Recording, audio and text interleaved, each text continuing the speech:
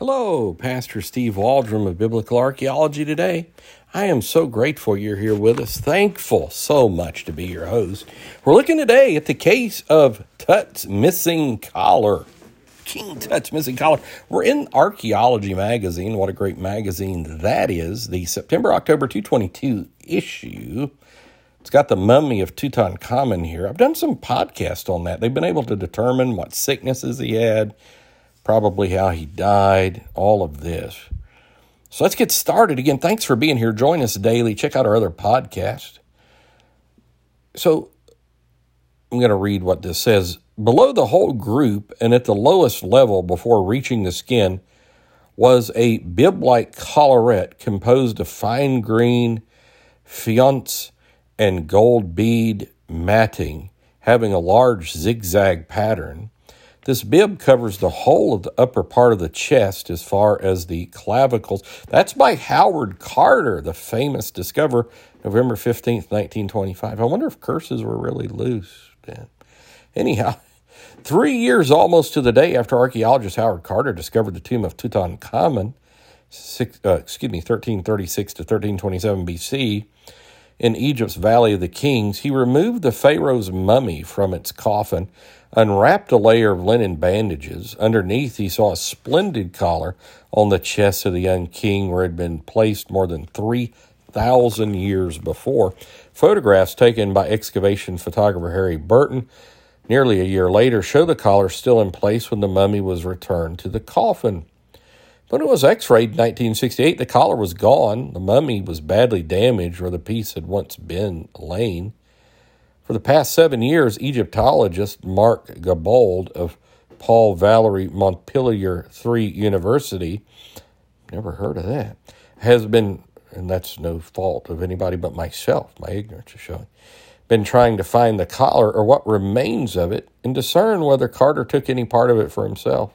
When I began my book about Tutankhamun a decade ago, I realized I had to address the question of objects that were diverted by Carter, Gabold says.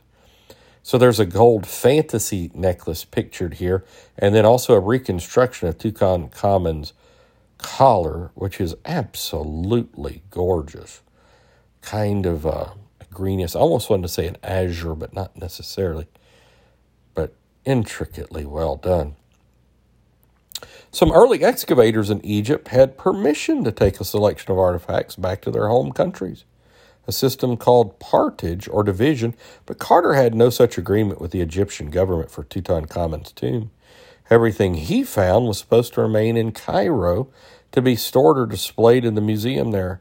Carter died in 1939. His niece, Phyllis Walker, was responsible for disposing of his property.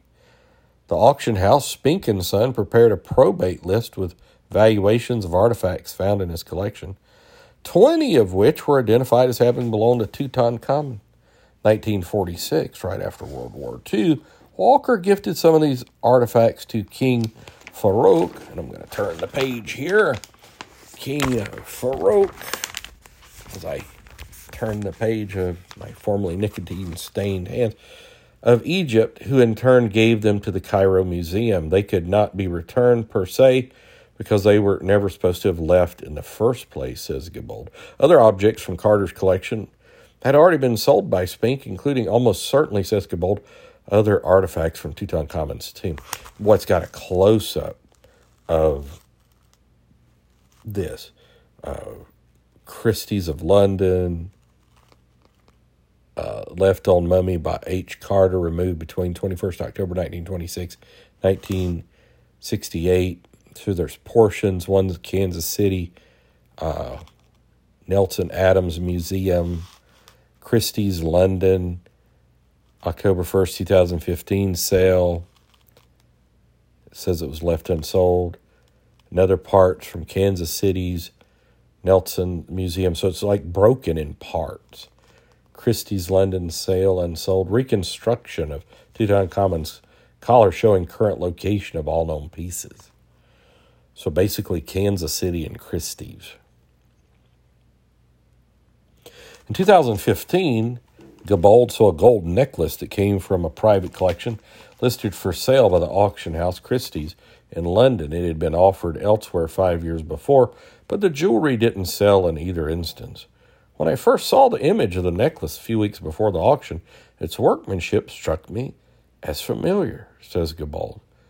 After a year of research, he concluded that the piece is composed of gold beads from the very collar that Carter had seen in 25 on the Pharaoh's mummy. Gabald notes that the beads had been restrung into what he calls a fantasy necklace, fashioned from pieces of the original jewelry to create something entirely inauthentic.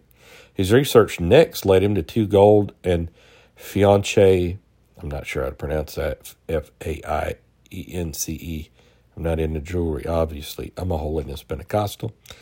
For those wondering, hawks in the Nelson Atkins Museum in Kansas City, Missouri. Two gold hawks. Absolutely amazing. They'd been purchased by the museum in 1967 from a collector who had received them from a surgeon and amateur Egyptologist who in turn obtained them from Carter himself. Pieces of the collar are not the only artifacts from Tutankhamun's tomb, once in Carter's possession, to have landed in museum collections. Gabald has shown that others include a gold and blue glass necklace, now in the British Museum, and another fantasy necklace, they made it themselves, in the St. Louis Art Museum, made of beads from a headdress purchased from Spink in 1940. There's likely still more. In 2000, the Metropolitan Museum of Art sent 19 artifacts that were shown to have come from Tutankhamun back to Egypt. So it's pretty amazing. The article continues on. We're going to stop there. So that's the case of the missing necklace. So God bless the missing collar. We'll talk with you later. Thanks for being here so much. Join us daily. Leave us a 5-star review. Just helps people find us. So God bless you. We love you. Bye-bye.